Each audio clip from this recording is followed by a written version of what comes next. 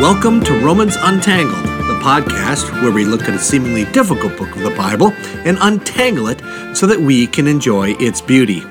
Season 3, Episode 7, Did God Reject Israel? Romans 11, 1-6. Often in a mobster movie, you'll hear the crime boss say to a person who has betrayed them, "You're dead to me." From that point on in the movie, they become persona non grata, which is Latin for a person who is unacceptable or unwelcome. They're shunned. They're rejected. It is if they were dead to them. Is this what God did to Israel after all of her years of rebellion, sin, and failure toward Him? Hey, welcome back to Romans Untangled. Pastor Steve Treichler here from Minneapolis, Minnesota, from my basement, what I like to call my multi-dollar studio. I think this mic cost me $38. Down here with my beagle, the Wonder Beagle, Dakota. Last week was the week of Halloween, and last week we talked a little bit about this and the history of that, of All Hallows Eve and where that came from, and All Saints Day. And this season we're beginning by talking about some faithful followers of Jesus, both the good, the bad, and the ugly of all of their being, and we're talking about them in church history.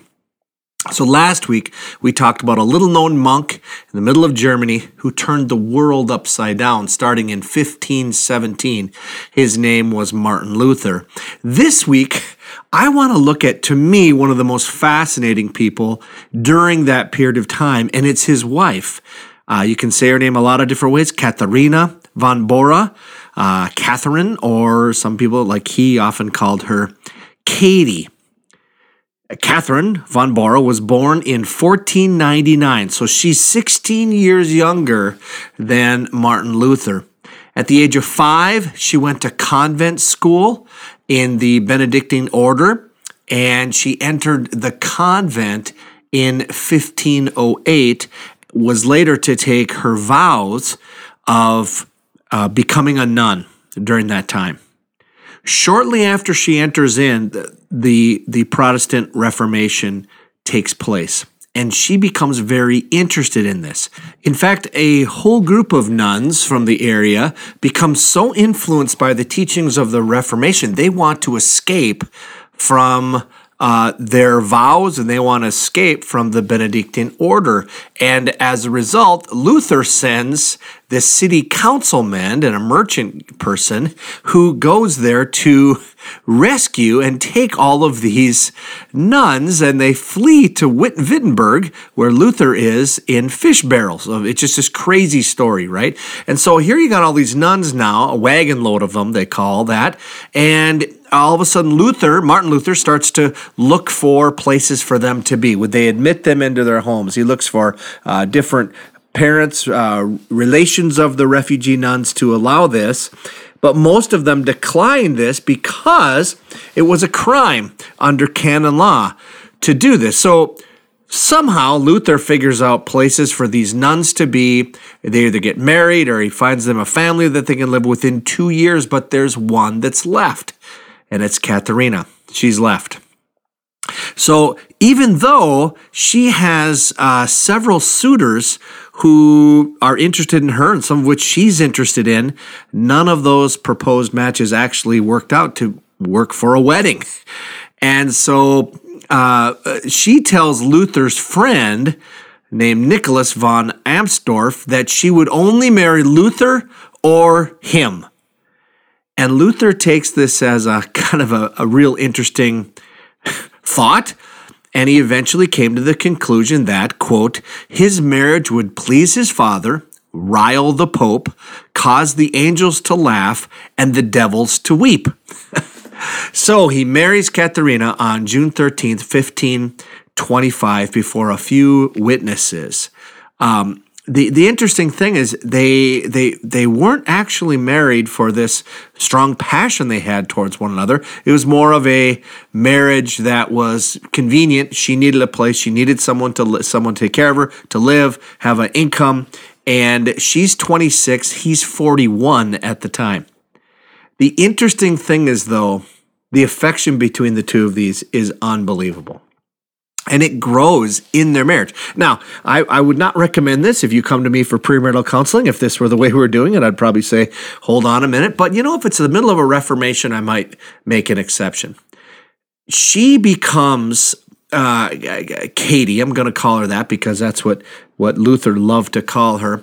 She is an administrator. She is someone who manages all of Luther's holdings, the cattle. She even runs a brewery, and we'll come back to that in just a minute, to help provide for the family. And they had all these students that would come through and the visitors that would come by to want to see Luther. In addition, when there was a widespread illness, she would operate a hospital, on the site.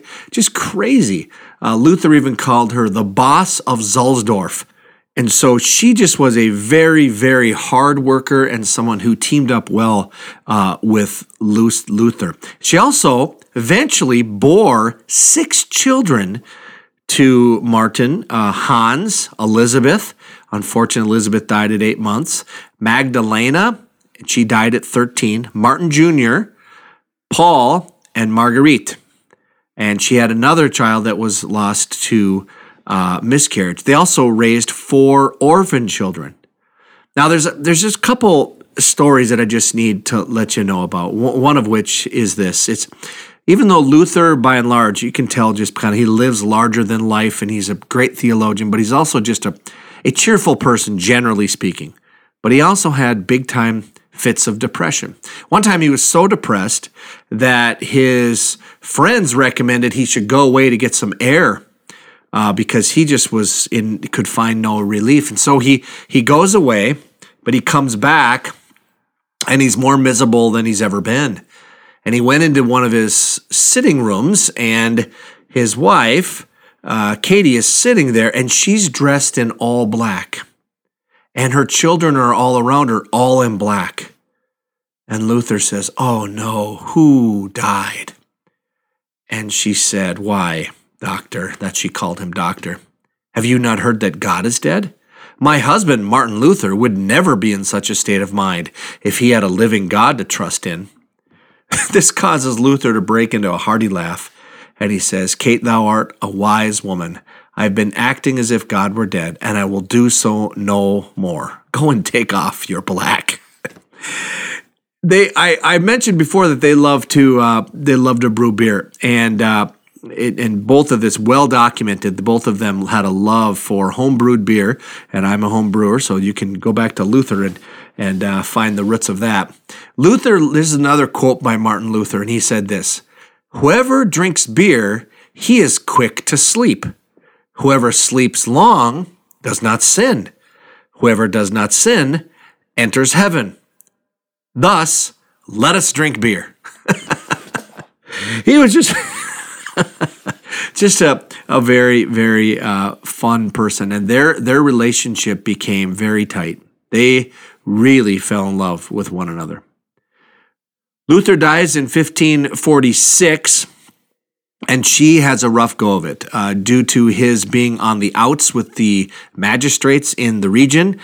His estate cannot be given to her, even though he left a will where everything would be given to her. She doesn't get it, and she struggles. She struggles for many, many years. She remained in Wittenberg in poverty for 6 years, and then she flees to another city called Targau. And while she was there, she was thrown from her cart into a watery ditch near the city gates. And for 3 months, she went in and out of consciousness before she died on December 20th, 1552, at the age of 53. Her last words is reported to have been, "I will stick to Christ as a burr to cloth." I love that. That's one of our great mothers of the faith, I think. Just tremendous person in church history. Was right along in the Reformation, and Luther would even say, "I did not make a decision without consulting and being sometimes rebuked and corrected by Katie." And so that's Catherine von Bora, or Katie Luther, as she becomes known as. All right, on to Romans. First, before we read this week's text, I just want to remind you kind of what took place last week. Just remember the question we're dealing with, and if you're brand new to Romans Untangled, we're in chapters 9 to 11. This week we're kicking off chapter 11, and the big question is, as you look around the early church, you don't see many Jewish people, and so it's like, wait a minute, isn't this whole story about them? Where are they? And why are there so few of them in the churches, right? And we find a lot of things, and the biggest and most important verse is Romans 9, verse 6, which says, "It is not as though God's word had failed." So God did not fail. That's very important, and it goes through a variety of reasons there for that. And what we've been seeing is that there's an invitation to the Jews, but they have been rejecting this invitation, right? And last week we saw this beautiful invitation, which we'll kind of wrap up this week and next week, how this invitation is being given to them.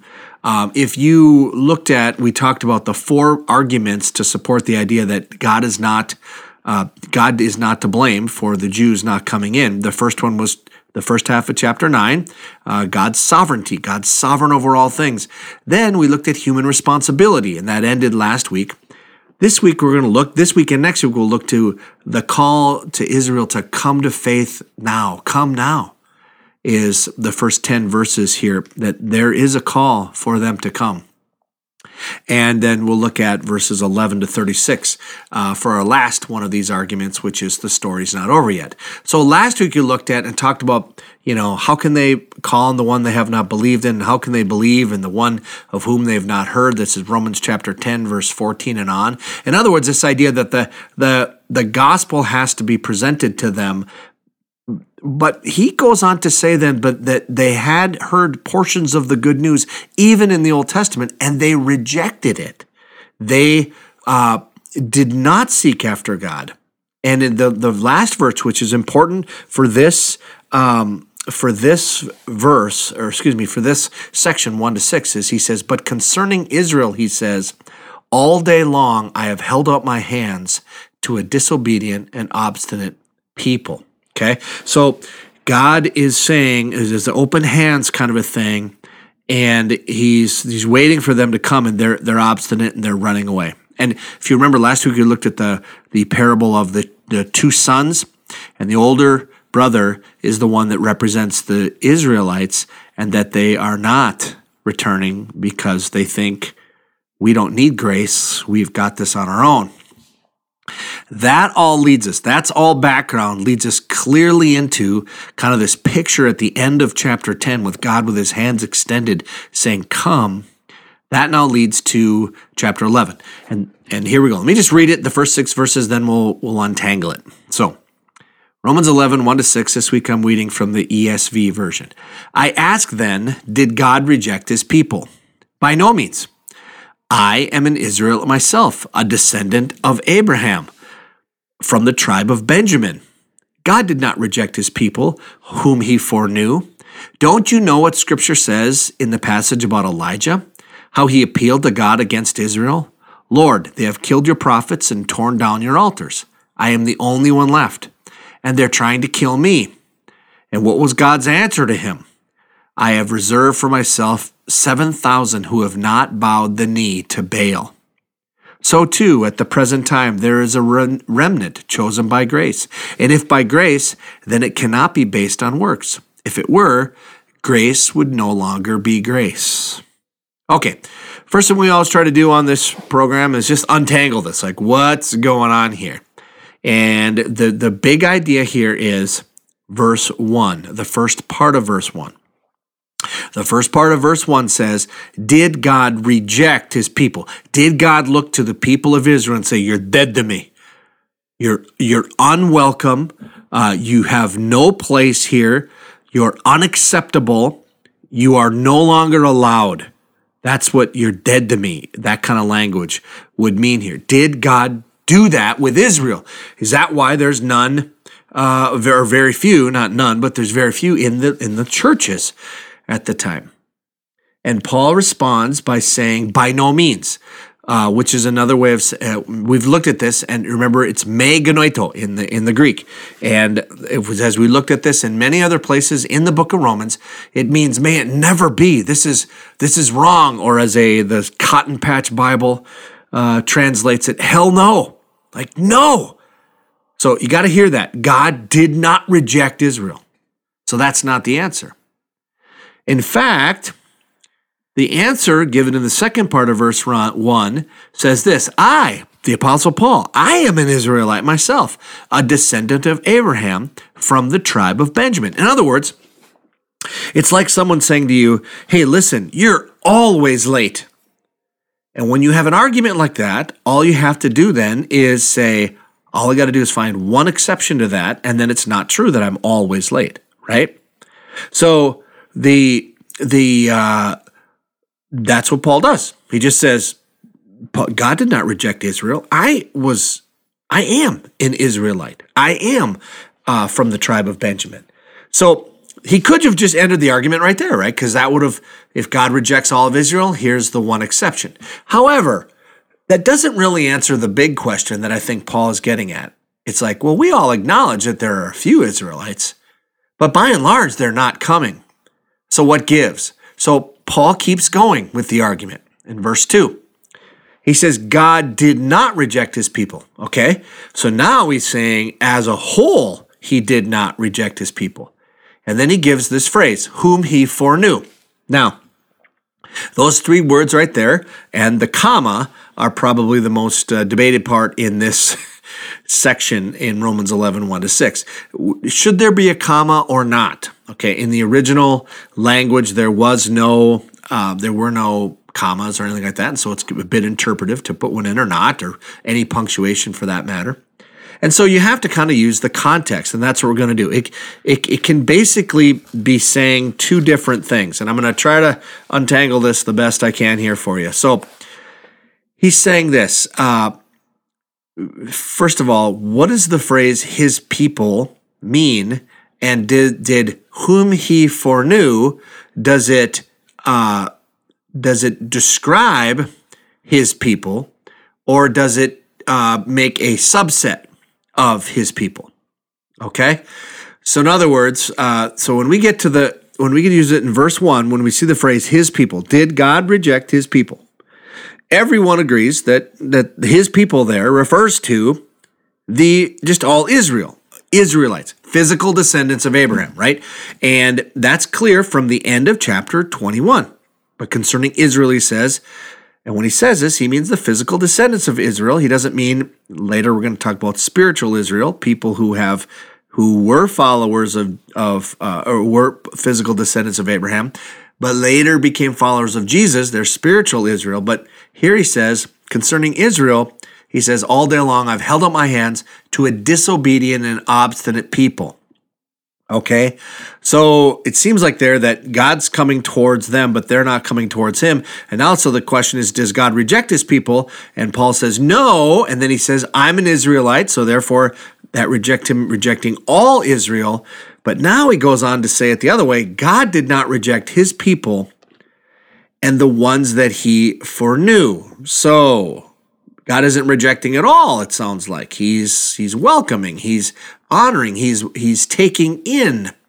So it can be one of those two things. It can be all Israel are foreknown, or the ones that are eventually going to come in and become what we would call the real Israel. So therefore, it gets a little tricky, because in that sense, his people in the first verse means all physical descendants of Abraham. In the second one, it means his spiritual people, okay? Or it can mean both of them, and both can be physical descendants, and it means that they were the foreknowledge of God. And commentators are completely split on this. I'm just going to let the passage, the way I read the passage, and let that kind of decide for us. So let's keep going on here. He says, don't you know what Scripture says in the passage about Elijah, how he appealed to God against Israel? Then he quotes from 1 Kings chapter 19. He says, Lord, they have killed your prophets and torn down your altars. I'm the only one left, and they're trying to kill me. And what was God's answer to him? I have reserved for myself 7,000 who have not bowed the knee to Baal. Okay, that's a quote from First Kings 19, verse 10, and then the answer is in verse 14. All right, so we got to take just a real quick, interesting look here at what's taking place, and you got to go back to 1 Kings 16 to see where this. So if you go back to your old Bible, if you got a Bible with you, go to 1 Kings. If you can get there real quick, or if you got an electronic device, just click on that thing and look at verse 29. It says in 1 Kings 16, verse 29, in the 38th year of Asa, king of Judah, and remember now we have a split kingdom. We have Judah and Israel, those the split kingdoms, and Ahab, son of Omri, became king of Israel, and he reigned in Samaria over Israel 22 years. Ahab, son of Omri, did more evil in the eyes of the Lord than any of those before him. He not only considered it trivial to commit the sins of Jeroboam, son of Nebat, but he also married Jezebel, daughter of Ethbaala, king of the Sidonians, and began to serve Baal and worship him. He set up an altar for Baal in the temple of Baal that he built in Samaria. Ahab also made an Asherah pole and did more to arouse the anger of the Lord, the God of Israel, than did all the kings of Israel before him. Okay, so just follow that right there. What the times are is Ahab is this wicked king. In fact, he's rejected God. He's serving pagan gods, Baal in particular. And he builds an altar for him, and he puts a temple, puts the altar in the temple, and this whole thing. He does all kinds of evil, and he marries this woman who is not an Israelite. She's from a totally different tribe. He is just disobeying God all over the place. So, what happens is, to make a long story short, and it's really fascinating, I highly encourage you to read it. But if you keep reading from that point on, and you see all this rise of Elijah, who's this prophet of God, and what God does miraculous things in Elijah's life, we finally get to the middle of chapter 18, where he is on Mount Carmel, and he's with the prophets of Baal. He's by himself.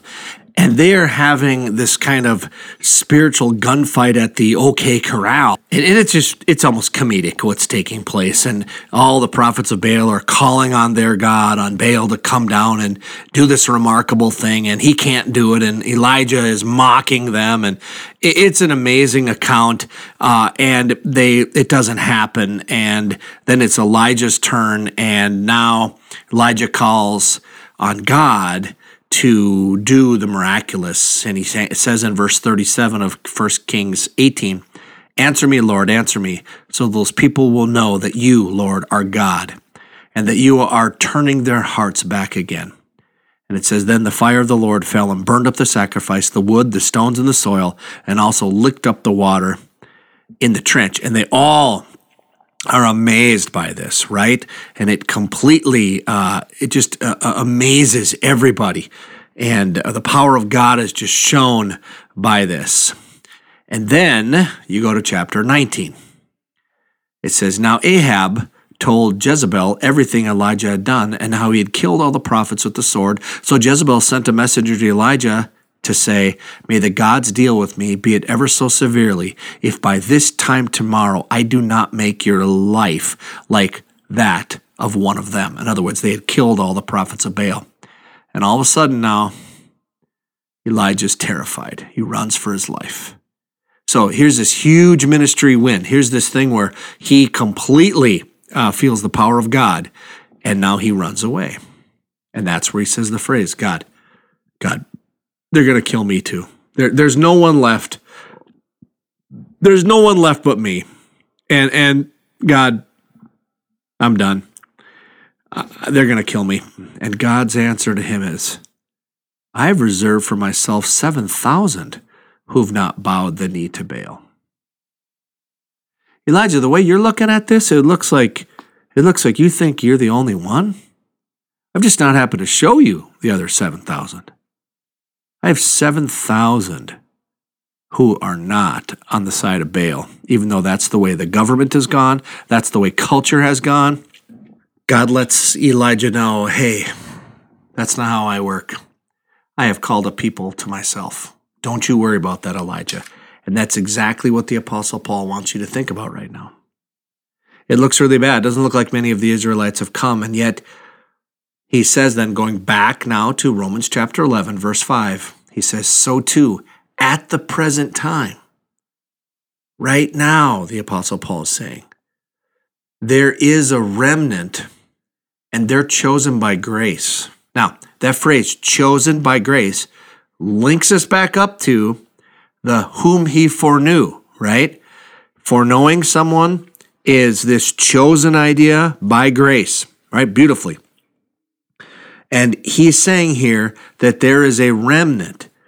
I get this then, that means that verse 2 is actually a limiting thing. He's saying all of Israel, physical Israel, there's a subset within that are the ones that God foreknew, the ones that he chose by grace, the ones that will be the ones that do not reject him, the ones that turn towards him, okay? And then he goes on to explain that. But if it is by grace, it is no longer on the basis of works.